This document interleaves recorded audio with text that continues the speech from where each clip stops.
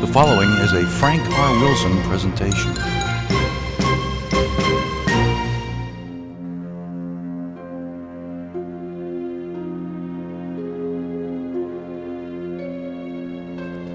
Welcome to where we celebrate music from the movies.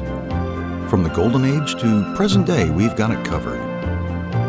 We talk to those from the industry and learn about them and their favorite scores. Welcome to What's the Score? I'm your host, Frank R. Wilson. So let's take a look at the shelf of CDs and see what we're going to play today.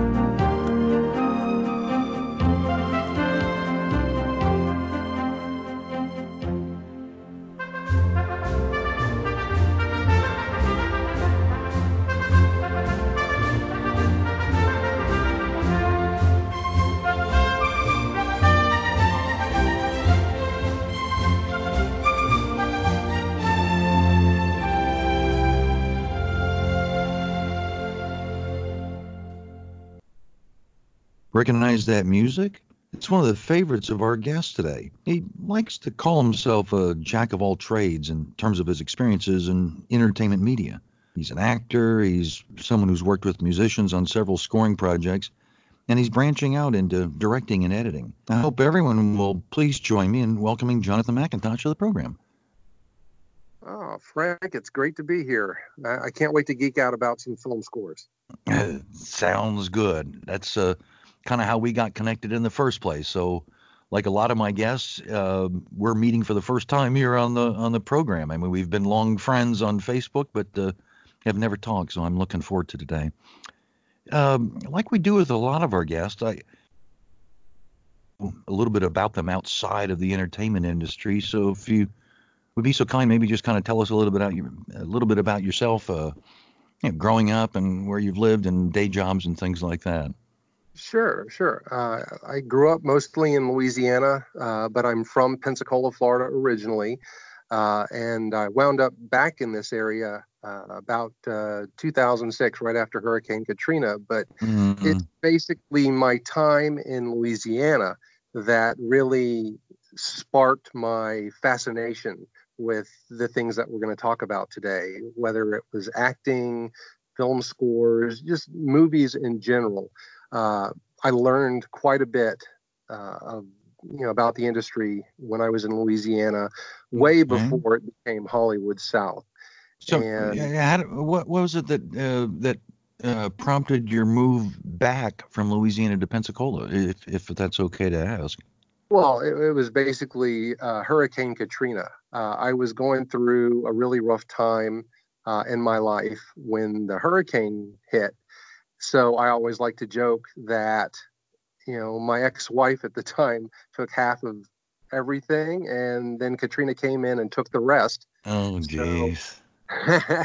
So I basically looked at that as a life reboot.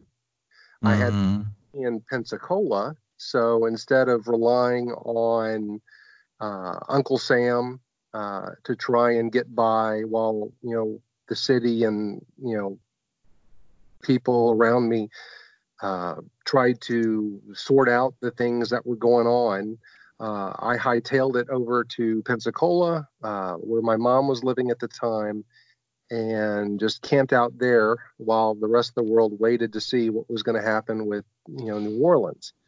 And I was here a couple of weeks, decided to plant roots because I knew it was going to be quite a while before life became normal again for the city. Right. And, wasn't much longer after that where I met my wife, and there we are. Oh, that's excellent. So it's funny how things work sometimes. What seems bad at the time ends up bringing you to something that's really positive and good.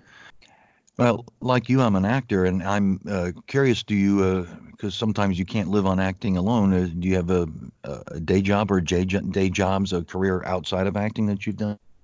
Oh, absolutely. For a huge number of years, I was with a corporate organization, a banking organization. And as I was starting to fan the flames of acting again, because I took a multiple year sabbatical to focus on family and a few other things. Mm-hmm. And then I just reached a point where acting was really calling, and the corporate job just wasn't flexible enough. So I stepped away from that and found a consulting job, which I'm still currently doing, where the folks who run that organization are deeply understanding. And the only request they have of me is, should I ever win a major award, they would like thank yous. And I said, no. So anytime I get the chance to find my way back to the city to, shoot for a day or two on a production, they're very understanding. If I have to, knock out an audition in an hour or two's time, they completely give me the ability to do that. Okay, so what is it that you consult on? I mean, is it business or human resources or finance or just? Basically, I work with hospitals across the country, a couple of states specifically up in the Northeast, where I just help them manage their funds when it comes to certain environmental services. Okay. Well, turning to the list of scores that you chose, it's, by the way, a great list. A couple of them I'm familiar with, some I'm not. So I'm excited to learn about these different scores and composers that I'm not familiar with. And the first one is an example of that, because I've heard the name Trevor Jones, but I'm not familiar really with his work. And you had chosen, I think, a couple of cues from a film called Nate and Hayes, and I was wondering if you could tell us a little bit about how it was that made your list of favorites. Well, Nate and Hayes is a movie that came out in 1983. I was about 9 or 10 at the time, and this was very early Tommy Lee Jones, Michael O'Keefe.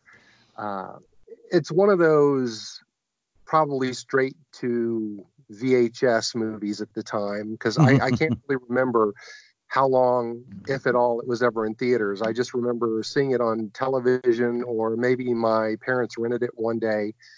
And it was directed by a gentleman by the name of Ferdinand Fairfax, which to me basically emotes Alan Smithy. Trevor Jones, the composer, he's done The Dark Crystal, Excalibur. He had a hand in the Daniel Day-Lewis Last of the Mohicans. This score was one of the things that, when I watched the film, immediately jumped out to me. This is basically, you could call Nate and Hayes the original gem that probably spawned the Pirates of the Caribbean movies. Oh, okay. The score itself is very Korngold-esque. Mm-hmm. So if you're familiar with those swashbuckling themes of the past, then this definitely brings back the memories of those sword fights, down castle steps and whatnot. But if you watch the movie Nate and Hayes, there are a lot of things that happen narratively that happened in the first Pirates of the Caribbean movie. And I'm like, ooh, gee, a lot of similarities here. No, it's just, I like a lot of obscure films from the 80s. And this one just stood out to me because, like I was telling you earlier, when you asked, to pick certain scores, it was very hard for me because I wanted to throw some gems out there that may not have the publicity, or, people aren't very familiar with them, but they're very near and dear to me because they were part of, my childhood. Yeah.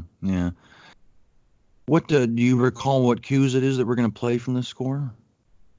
If I'm not mistaken, one of them is the escape from Mummy Village, and that one segues into a track called Hayes Fights Mummy Women on the Bridge. It's basically the two pirates getting away from a savage group of individuals who they've trespassed on their island, and they're running for their lives.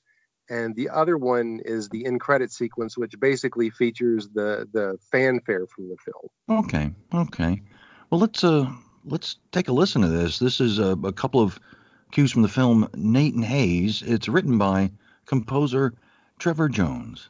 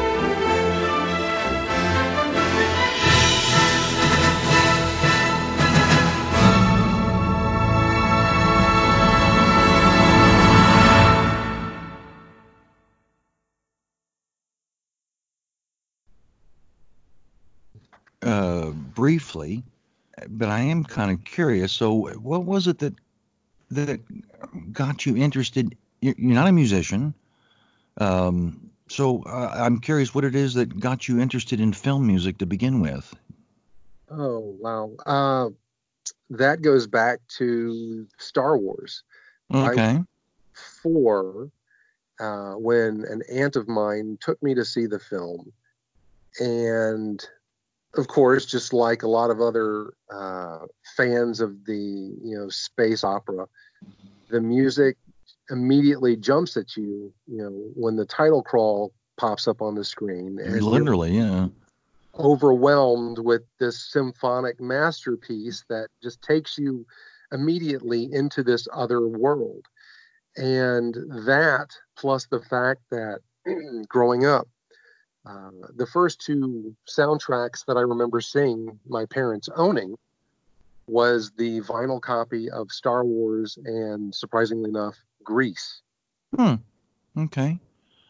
So You know, I played, go ahead. no, I've heard many people.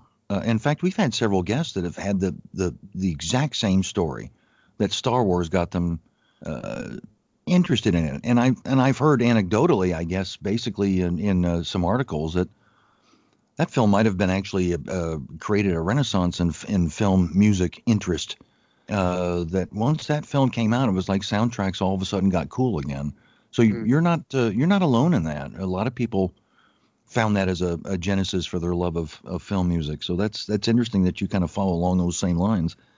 Um, you, the next film you chose, and this score is an absolute favorite of mine, and there are all sorts of reasons why. So I'd love to hear what your thoughts are on it. The film we're talking about is the Natural, written by one of the family of Newmans, Randy Newman, who did the score for this. Talk to us a little bit about what your thinking was in including this in your list of favorites. Well, Randy Newman, of course, has just gotten a lot of recognition from the Academy Awards folks. This past award season for his work on Toy Story 4.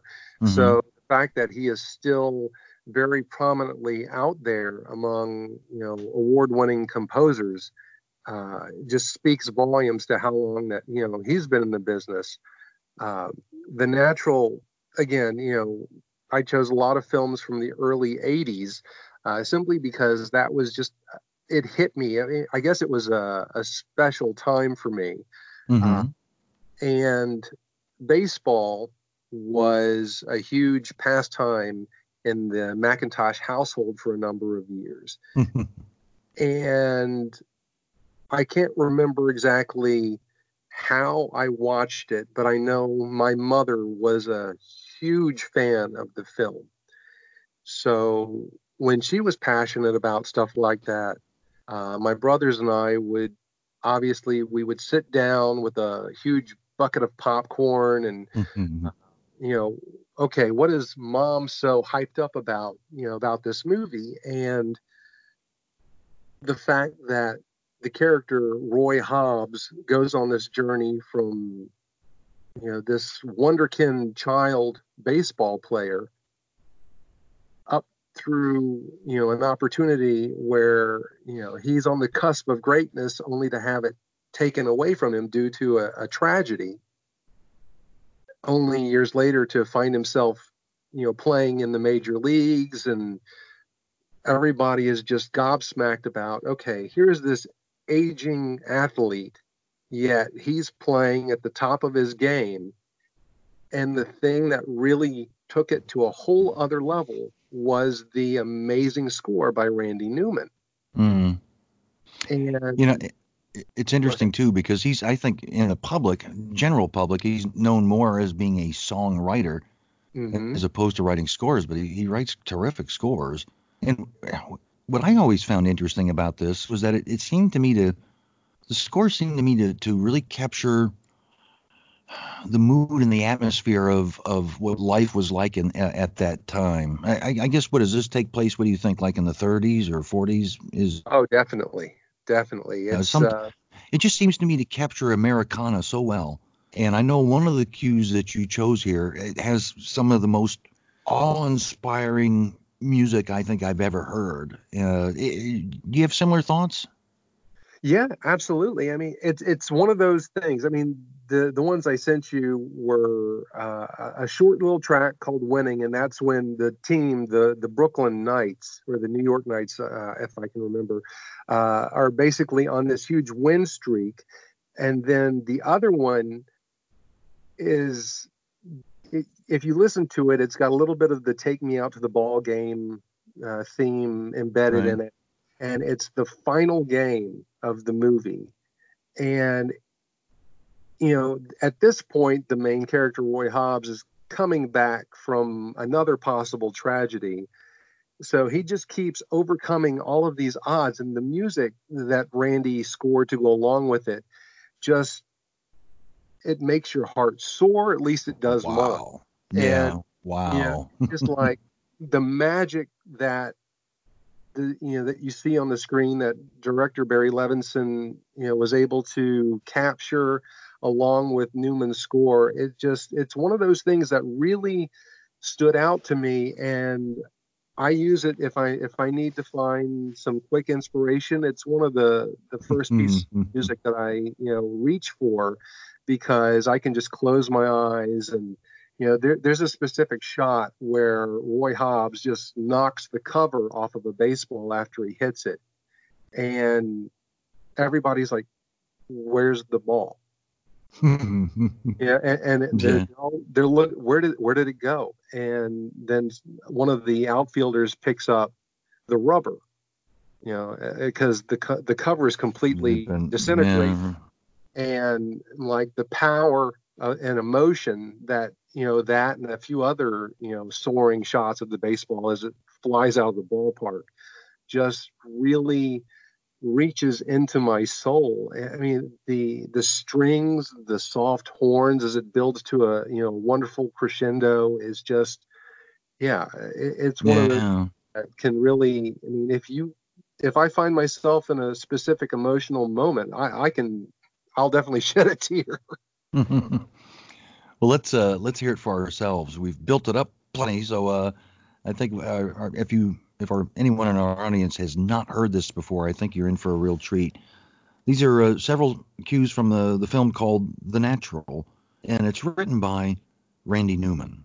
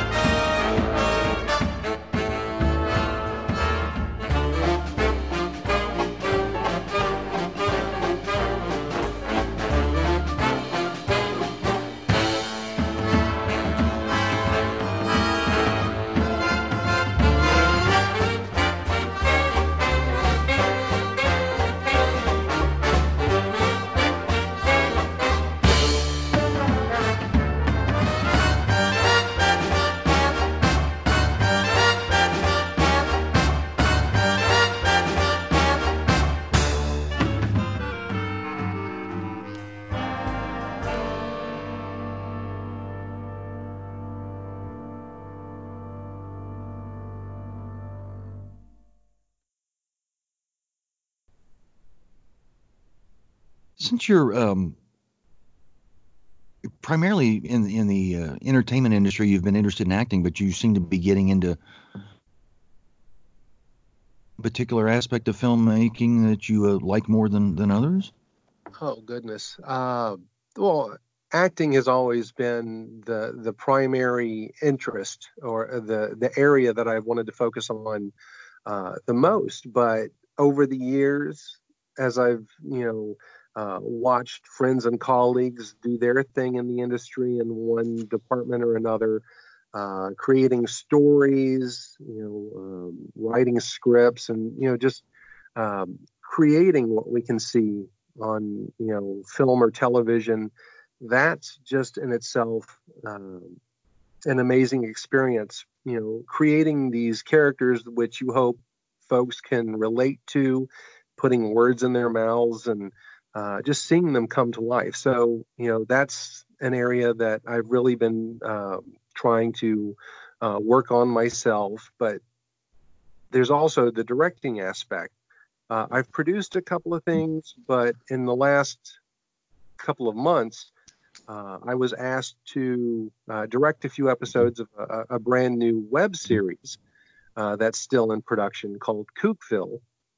And it's about a blacklisted newspaper journalist who finds himself in a very northern exposure-esque situation in a small Florida town, and getting to craft and mold the characters for these few episodes that I've had the privilege of working on. I can definitely see pursuing directing a lot more in the future. Okay.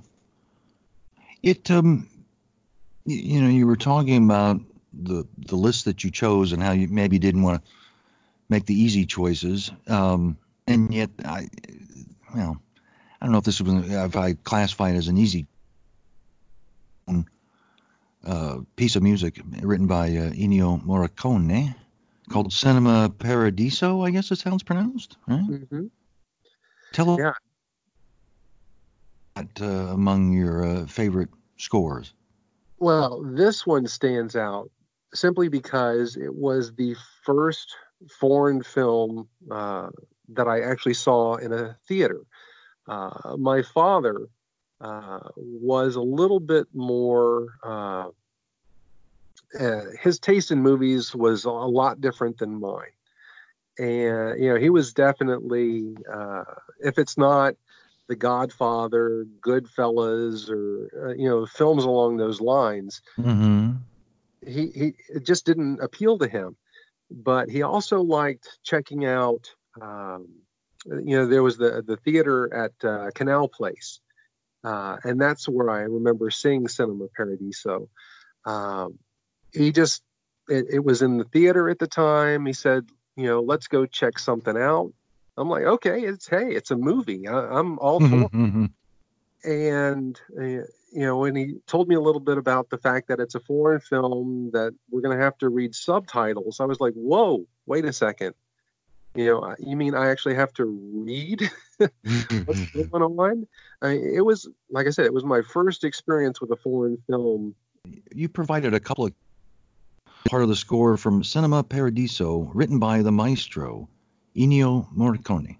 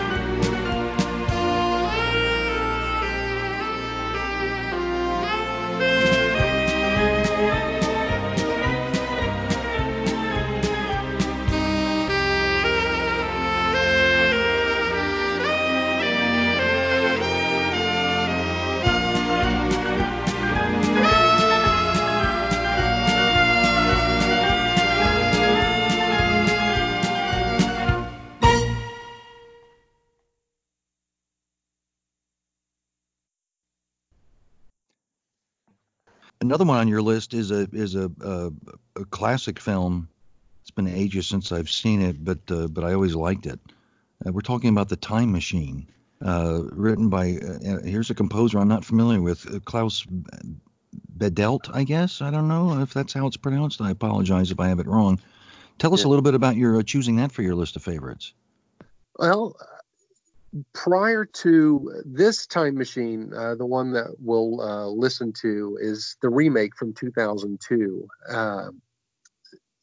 Other than the fact that the name and the source material originate from the H.G. Wells short story, and there was a film adaptation by George Pal in 1960.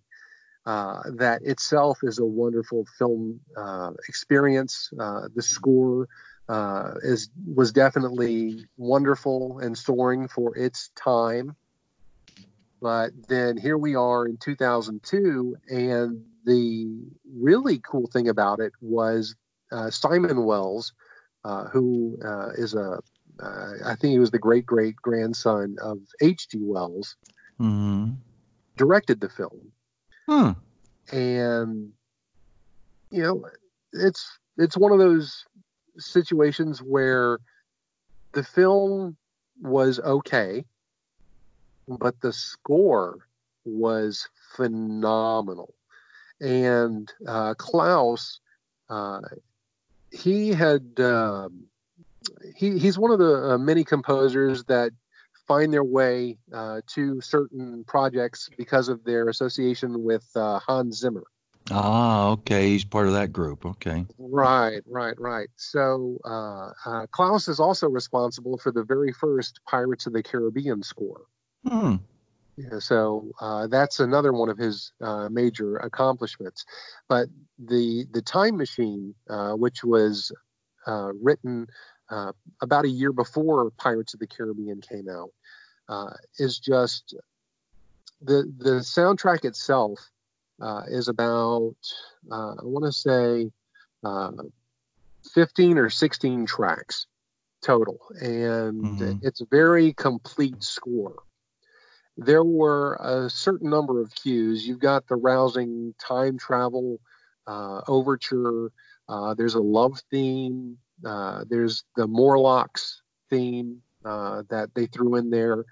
Um, but on the whole, there's not one part of the score that I feel like track 1 and 2 might be great, but then the others are wishy-washy before it gets back into some really um, whiz-bang melodical stuff in later tracks. No, from track 1 all the way through the end, everything is just, it takes you on a wonderful journey musically from beginning to end, and I can listen to that entire CD over and over again, get Wow. lost in it, and it's like, whoa, time flies.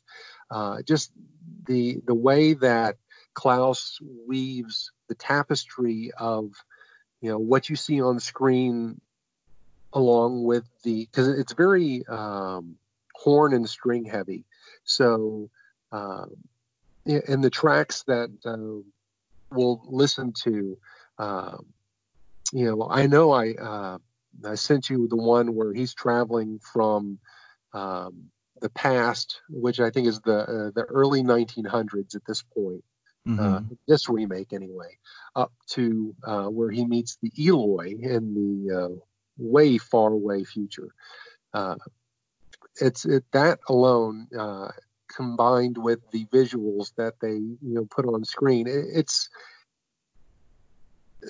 almost hard to describe for me, because it's one of those compositions where the music does a lot of the talking. I mean, yeah, the visuals on screen help, but you really don't need to watch the movie in order to understand what's going on. And when that happens, it's a lot like when John Williams creates different themes for characters in Star Wars and whatnot.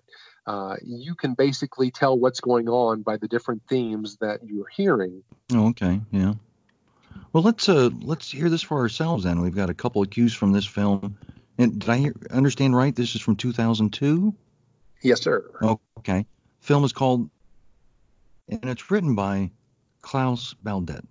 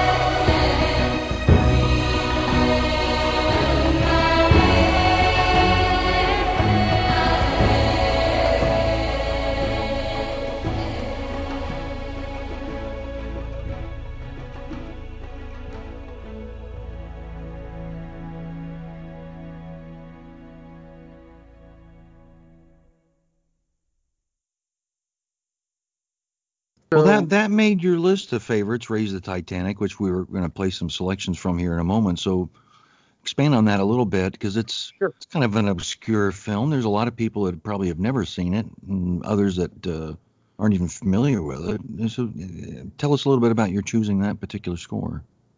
The score that John Barry created just is not as deserving. The film does not deserve the score that Barry created for it. And it's very interesting too. This is one of the best scores I think he ever wrote that never received an album release. And what's fascinating is that a couple of years ago, actually, a release did come forth, but it's not the original recording. Right. And the actual score, the written score, wasn't available. And thanks to Nick Rain and some of his great work, it literally goes and by ear and gets to recreate the entire score, but just by listening by ear. And it's just fascinating. And it's pretty doggone close to the original. It's not. There are times you can tell a little bit of difference, but by and large, it's pretty close to the original.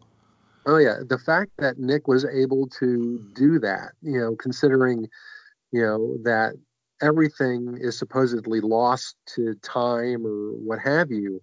The funny thing is that when all of this happened, he had just buried one for Out of Africa, and at that point in time, I think that's when the public was starting to hunger for, Raise the Titanic and a couple of his other scores. And, had that not happened, who knows where, Raise the Titanic would be symphonically. But there was a CD that I had stumbled across that was roughly an 8-minute suite. Right. The main Raise the Titanic theme and I guess a middle cue to bridge the beginning and the end, that I was like, okay, I at least have 8 minutes of one of my favorite scores of all time. Mm-hmm. And every once in a while, I found myself Googling, is there a Raise the Titanic score somewhere out there? And I can remember my eyes popped out one day when I saw that, thanks to Nick Rain and the Prague Orchestra and James Fitzpatrick is the producer. Right. Yeah, thanks to this group of folks, we have what we have, and even though, like you said, it's not note for note in some areas, it's pretty darn close. And the prelude and the music of the ship coming in, strangely enough, being towed into the New York harbor, is one of my. Don't get me wrong, I love Barry's work overall, especially with the James Bond films. Mm-hmm. But Raise the Titanic, I think, is my number one Barry score. Just, I'll take a lot of it as, the wonder and awe as a kid, but it still does a number on me every time I listen to it. Yeah, we're gonna, after all this buildup, we're gonna have to play it. There's several cues here that you'll be able to hear, and it's a nice mix because it is awe-inspiring type music and poignant and sad, and then there's another there's a section in there that to me might be one of the most beautiful pieces that he ever wrote. It's almost like a ballet and a waltz kind of a feel to it, but it's just gorgeous. So I think you're in for a treat here. These are a variety of different cues from the film Raise the Titanic, and it's written by John Barry.